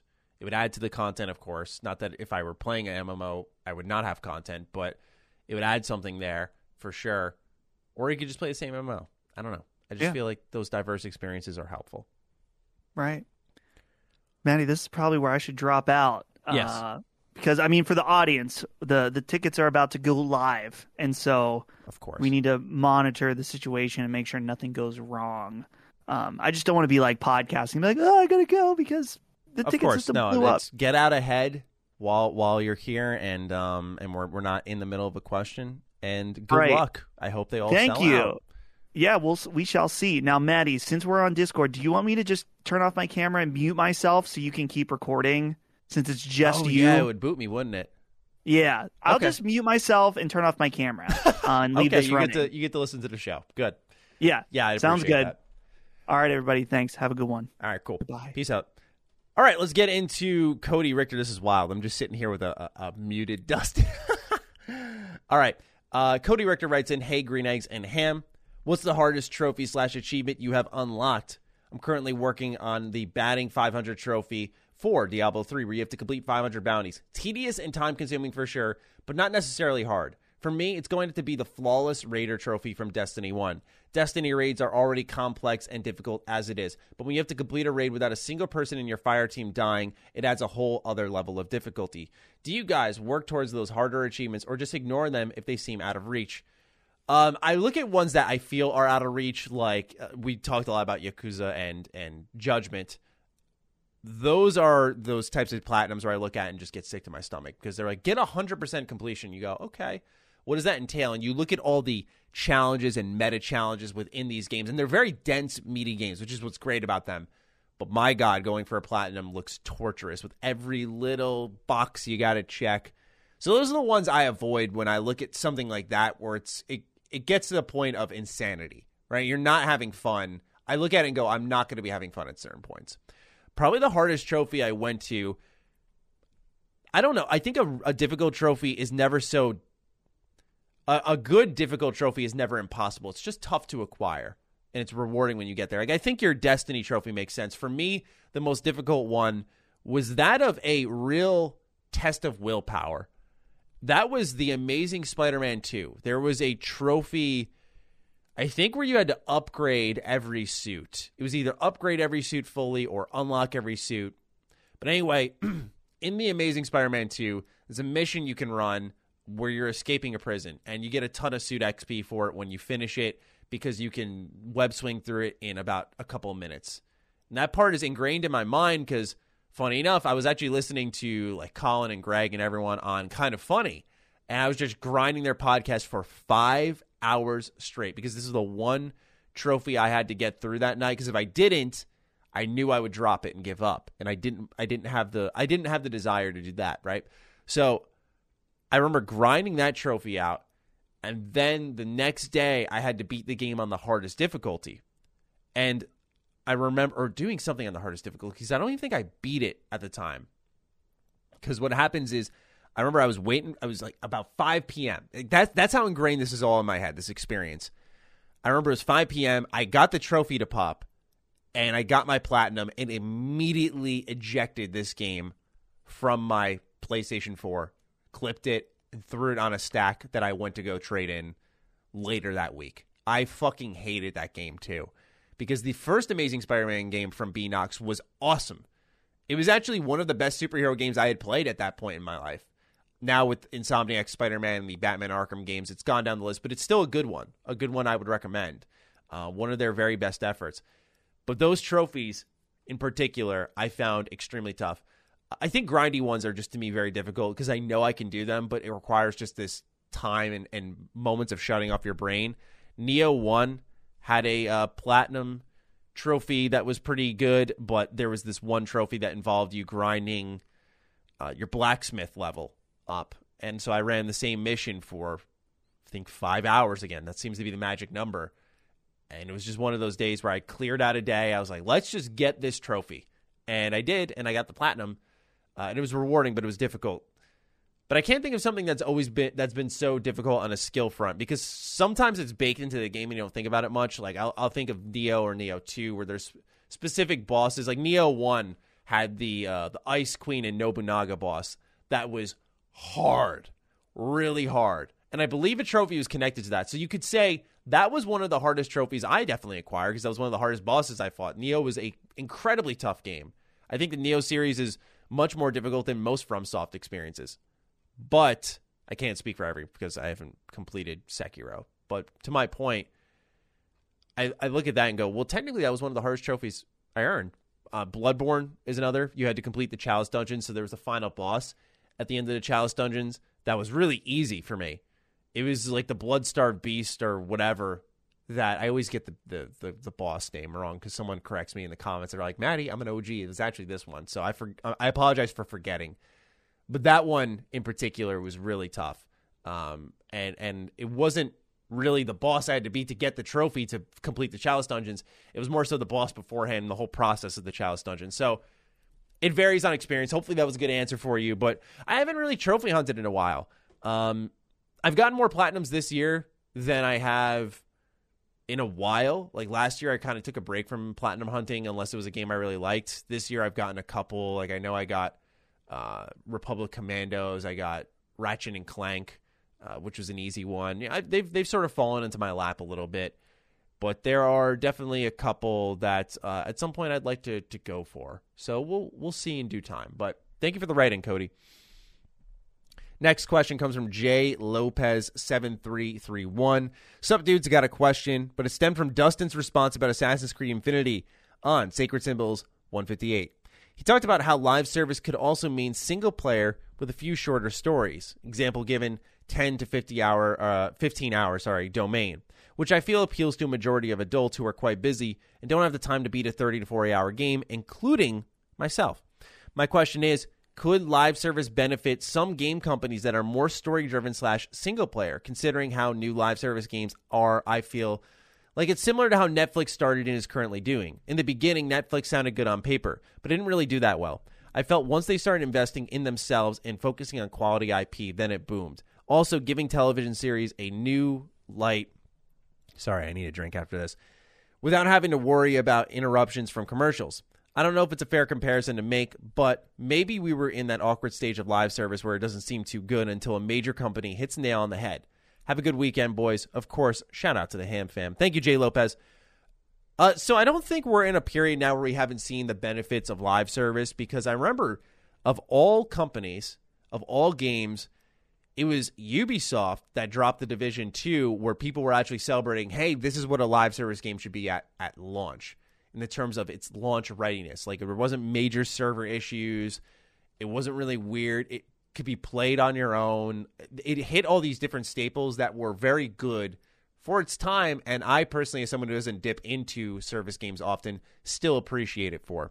I just wanted to shout out that more underrated pick there, because I think a lot of people forget about how good The Division 2 was at launch. I don't know its status now, because these service games evolve, and if you're not playing them, then it's really hard to stay in that conversation. But what I played at launch and completed, and some of its post-launch content, I liked that game a lot. It was really good, and you could play it entirely on its own, and server issues were non-existent. It was just really nice. It was really, really nice. So I think a lot of the service issues are from, man, imagine if this was evolving, but it wasn't monetized, which just business-wise is impossible. It's just not going to happen. Because they need the money to produce the content. So I feel like we've sort of seen the hand be shown for live service games. Not even sort of. We've fully seen the hand of live service games be shown. This is the next step, this evolving platform. And I think it's something entirely separate in a way, because it does fall into live service. But we really haven't experienced, I talked about this on Defining Duke, we haven't experienced Halo Infinite, say, launching, and then off of the Infinite service platform, whatever you want to call it, a new mainline Halo game launches within that. We have not really seen that before. And whichever way in shape and form that comes in, same thing with Assassin's Creed Infinity. We don't know what they're going to call the next game within the Infinity platform.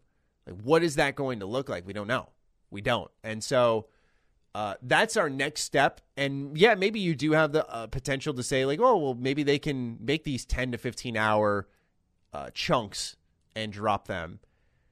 But if they're going to drop these little bite-sized pieces, and I'm using bite-sized very generously, by the way, these are good, healthy lengths. But this goes back to the mechanics, and I start to think of something like Genshin Impact. I talked a little bit about this, how you're going to see companies take what Genshin Impact did, and they're going to try to evolve it to the best of their abilities, because Genshin is a game that I so wish that I could just say, here, MiHoYo, or whatever your name is, $60, I'm going to take my game now, get rid of all that monetization and the mechanics built around monetization. I know it's not as egregious as other games. I understand that. And I've heard good things about it because one of my close friends plays it a ton. But it's just so unappealing to me on its premise. It's not attractive to start up because of that grind. It's like, man, I wish I could just buy this. So I don't trust these companies when they're building their mechanics and they're built into this live service game, that they need people to spend money to then bring more content to the platform to then get people to spend more money. And I don't trust companies to just do, cosmetics only. Like I think we're going to see evolutions in how gameplay mechanics are going to be taxed effectively, and I don't trust them. So Dustin makes a good argument, and I think there is light on the other end of that tunnel if you trust these companies to do it right. But I don't. I do not. I just want traditional single-player games, and so I will stick with that. But could live service game benefit from, or really live service benefit some companies that are more story-driven and single-player? Yeah, but I don't think you're going to see a new company step in and do this new platform thing. The way this platform thing will work is you're seeing Assassin's Creed do it and Halo do it. GTA is having an evolving map. These are major, well-known global IP. So it's easy for them to set this up and know there will be a fan base. You can't start something new with this, which is why I do have hope that you're going to still see your traditional single-player games. I didn't think they were going to disappear anyway, but I'm a little worried how many people will hop into this trend and try to monetize single-player games. But if you're making a single-player game, a traditional one at that, it's good news for you. I think you're going to get a bigger audience because some people will just leap in and support you strictly because you're a single-player game, and I think they're going to become more rare. They're not going to be so rare that it's an anomaly when it happens, but I think they're going to be more rare for some time. All right. Vault 101 guys up next. Sup, guys? I have just a couple of questions. I can't comprehend why Bethesda won't remake or remaster Fallout 3. It would print money. I think Todd said it would be a lot of work because they basically have to create the game from scratch, but I think that time would be needed, would be well worth it. Thoughts? The recent Stadia announcement has me concerned. The way they explain it is a payment system per day played. So the more days a gamer plays their game, the more money you will make. Kind of seems as though it's pushing smaller games out the window and more games like Destiny to make the most money. Thoughts? I actually don't know anything about this, but it sounds awful. I don't know anything about it, but it just sounds awful. So I can't talk on that one that much. Of course I can talk on Bethesda remaking or remastering Fallout 3. Look, I admire their tenacity and their demand for we're not going to remaster these old games. But here's the reality, is especially with something like Morrowind, and it's already feeling that way with Fallout 3 in New Vegas because of their shooting mechanics, is these games are going to start to hurt with their age.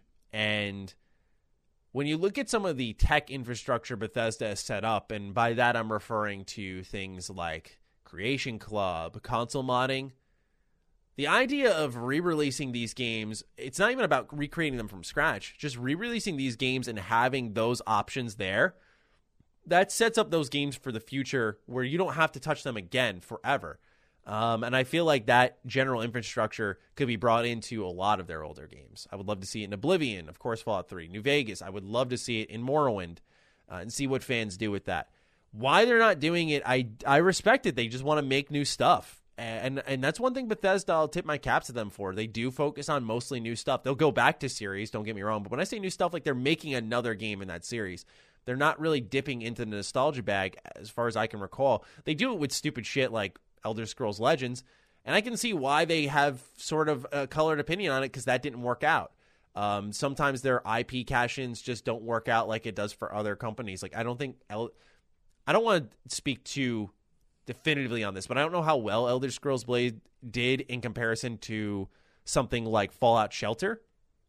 I think Shelter was just monumentally more successful, where Blades was more desperate. You could tell by the way the game was set up. It was much more desperate.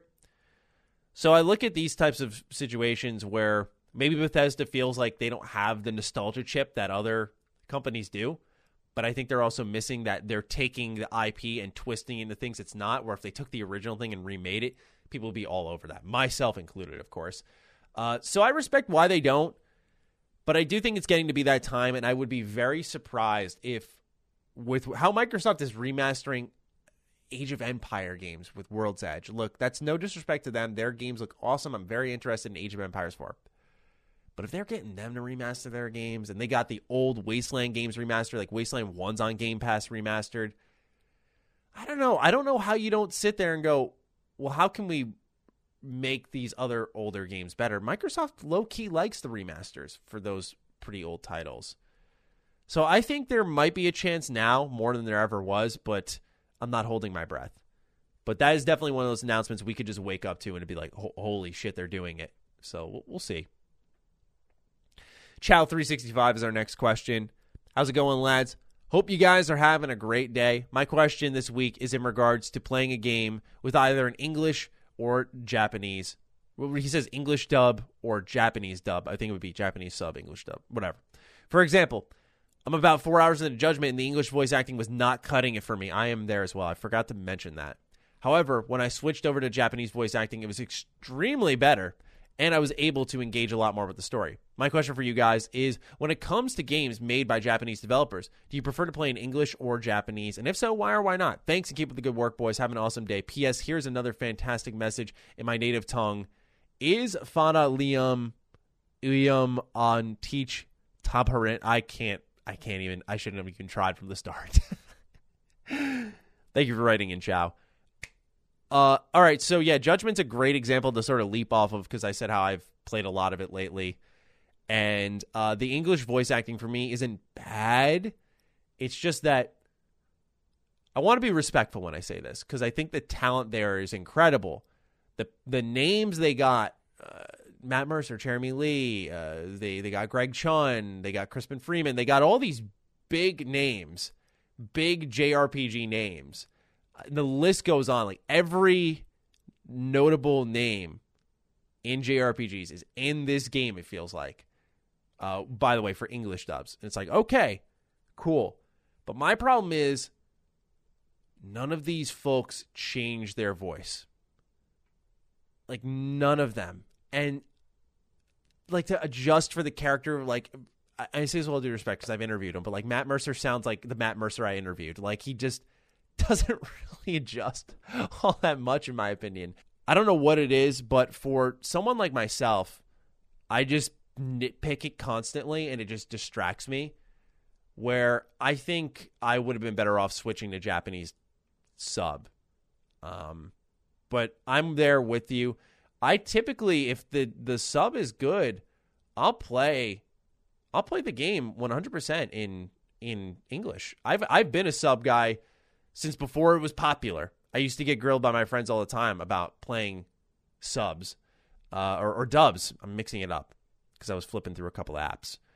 But I always get grilled for that stuff. But for me, I mean, it was like, why if I can play it in English and I like the performance, then what's the problem here? I think more people have caught on to that. But I think in this case now, if I start to hear the common voices, the familiar voices that sort of pull away from the character because it's just you're hearing the actor.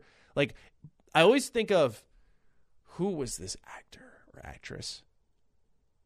There was an actor I think of that I don't know the name of off the top of my head who said that my goal is when you hear my performance. I actually think it was Sean Schemmel with Goku because he's done some characters before. Like he did Strong in Fallout 4 and I wouldn't have known that unless you told me that, which is what happened.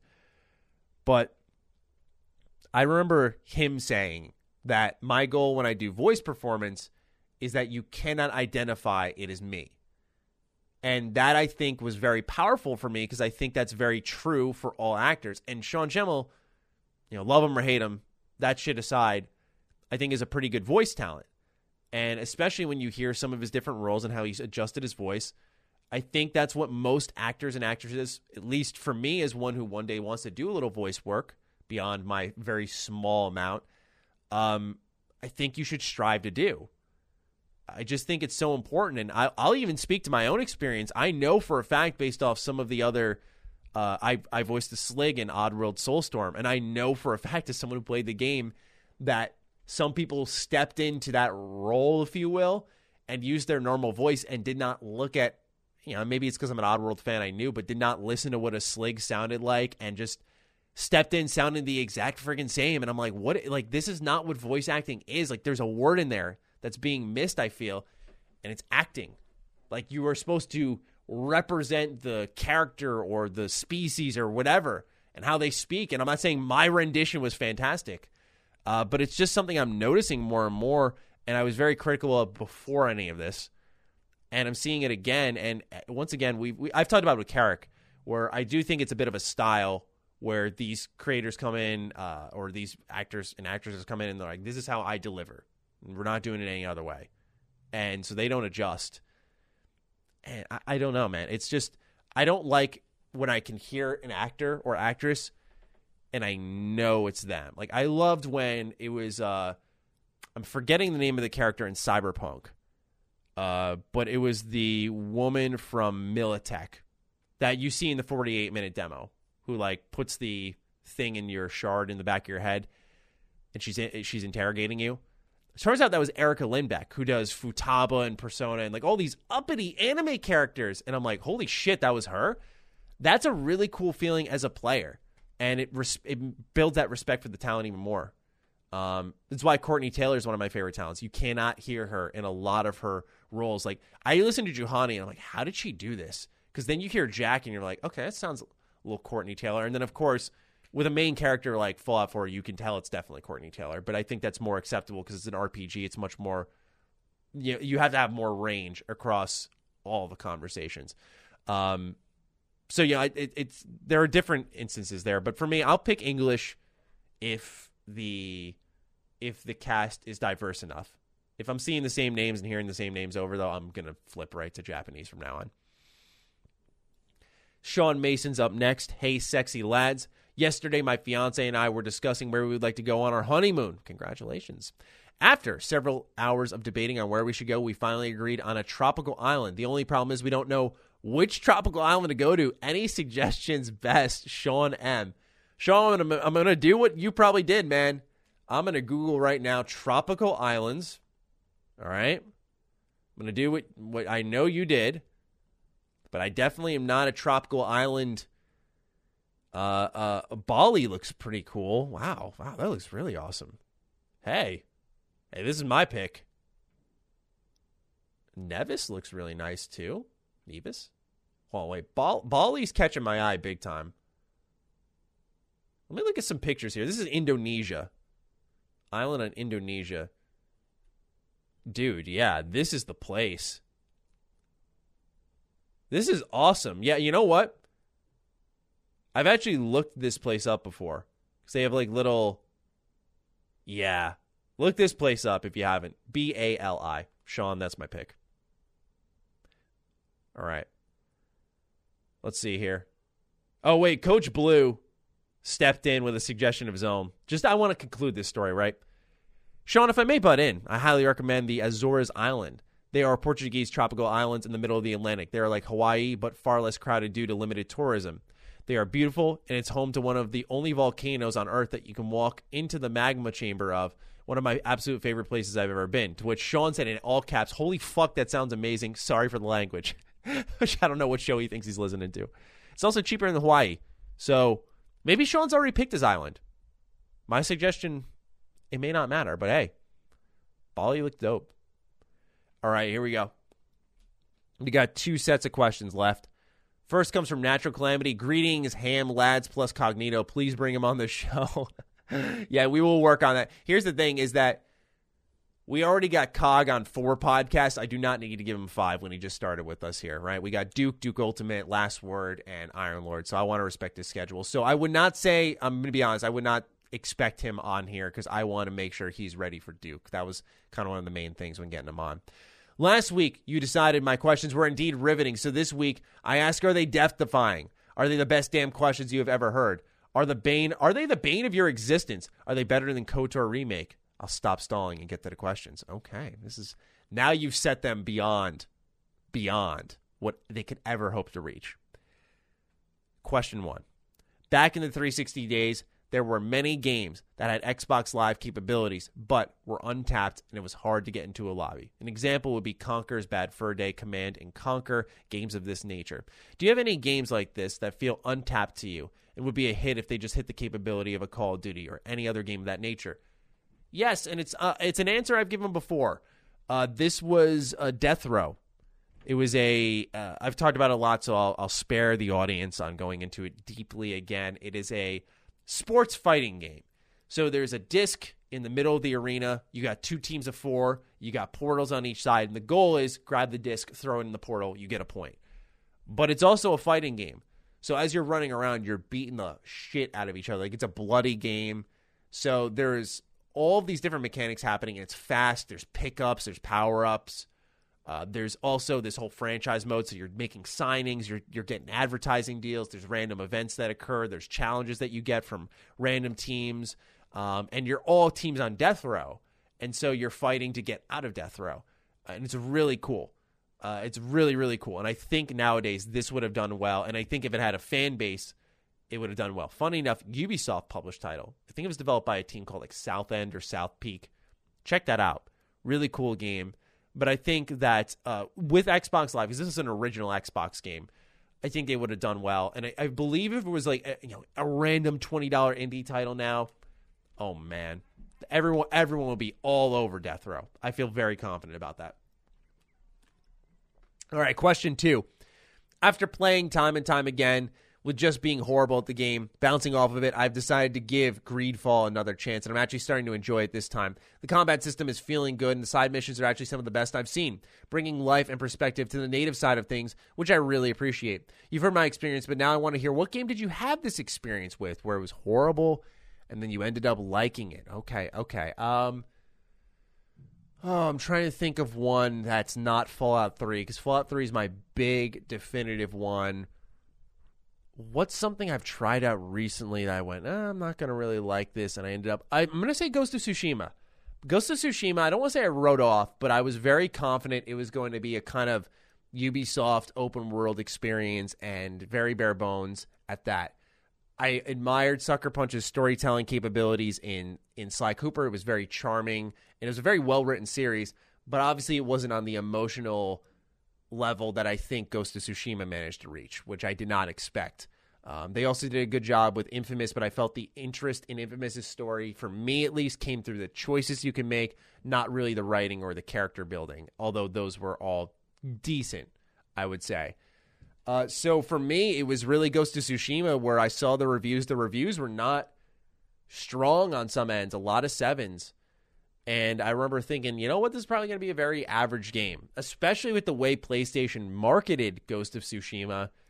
They tucked it behind The Last of Us Part 2, which was obviously going to be their heavy hitter that year. It was going to be their biggest game of the year for a while. And I was thinking to myself, yeah, you know what, this is probably not going to be as good as I wanted it to be. Maybe the combat will feel less than Sekiro, and even the combat ended up feeling good in its own way with all its different stances. And then I sat down with it, and I loved it. It was a top 3 game of the year for me, so that's definitely one that snuck up on me for sure. I expected to hopefully find a way to like it, but I did not expect to like it as much as I did. So that's one I want to go ahead and shout out for sure. Last question of the week, as it seems to be a tradition at this point. New Ookla Stick, we're wrapping up with you again, man. Hope you guys had a good week. I just want to first point out that Macho Man Randy Savage Dragon mod actually is available on Xbox. In fact, a lot of PC mods can be and are ported to Xbox, since Xbox allows for custom assets or assets from other games in mods, whereas PlayStation does not. The only limitation to Xbox console mods that I see is that consoles can't get script extenders, and mods have all to be ported by someone from PC, which can require some work. I apologize if this sounds defensive or whatever. I'm quite passionate about this game because I don't have the money and time for a PC, and I've always wanted to be able to mod Bethesda games. It doesn't come across defensive at all. I believe I've made this clear before, but if I have not, then now the audience knows. Well, I know I've said this before, rather, but I don't know if I said it in that conversation. But I was wrong about Macho Man Randy Savage. All right. Oh, man. Well, this final question, I don't know if we can answer, because it's for Dustin. Dustin's not here. It was more importantly to my questions. Dustin, if you're comfortable with sharing something a little more personal, how'd you propose to your wife? Trying to get more ideas, so would love to hear how comfortable you are sharing. More about gaming, though. Okay, we got something I can't answer. Let's get some positivity in here. What's an indie or AA title you are really looking forward to this year? Mine is The Ascent. Can't wait for that one. Hope everyone has a cool weekend. All right, so that would be my pick, so I'll do something a little different. July 20th, so this weekend, or Monday? Next Tuesday, actually. Cris Tales drops, and it's a day one Game Pass game. Cris Tales looks really, really rad. It's this turn-based RPG with time travel mechanics, and those time travel mechanics are represented artistically, kind of like The Messenger, one of my favorite games of that year. I think it was 2018. It was a 2D side-scroller, and The Messenger, what would happen is you go through portals in the game, and it would go from 8-bit to 16-bit. And in Cris Tales, it's more along the lines of you'll actually see a completely different time period, and it's all happening in real time, so as you're running left to right. This isn't a side-scroller, by the way. You're running around environments, though, that are set up in a 2D nature. 2.5D, maybe, would probably be the best way to put it. But as you're running around them, you're seeing in these two shells, if you will, the future and the past, and you're running around in the present. And I just think that visual style is very cool. But then it's a turn-based RPG on top of that, and then it plays with the time mechanics within its combat. To what extent, I'm actually not sure of, because once I saw it conceptually and visually, and I tabbed through some of its gameplay, I went, okay, day one Game Pass, we really don't need to buy this, so I'm going to go on media blackout and see if this game can really sneak up on me. So I'm very excited about this one. There's a lot of sneaky good indies this month. I was highlighting it on my Twitter account. Of course, The Ascent we talked about a lot on this show. We talked about a lot on Defining Duke. I've certainly highlighted a bunch in general. Now we're talking about Cris Tales. And then there's Death's Door, which is a console exclusive for Xbox. And that game also looks really good, and I anticipate it to review well. So that's coming out this month. It's going to be a really good month for indies, so do not sleep on them. But for me, Cris Tales is the one I am diving into first, then The Ascent, and then we'll get to Death's Door. But anyway, those are all the questions we have for episode 210, or 310, not 210. Whew, we are way past that now. 310 of the Ham Radio Podcast. Thank you all so much for taking the time to write in, for being a part of this show. I was highlighting some of the legacy at the top of it, and it's just like, man, we've been hanging around for a while, and, it's kind of crazy to think about. It's, I always wonder, like, do we change it up? Do we shake things up? I think about that a lot. So we'll see. We'll see where the future carries us if we ever enter a new chapter.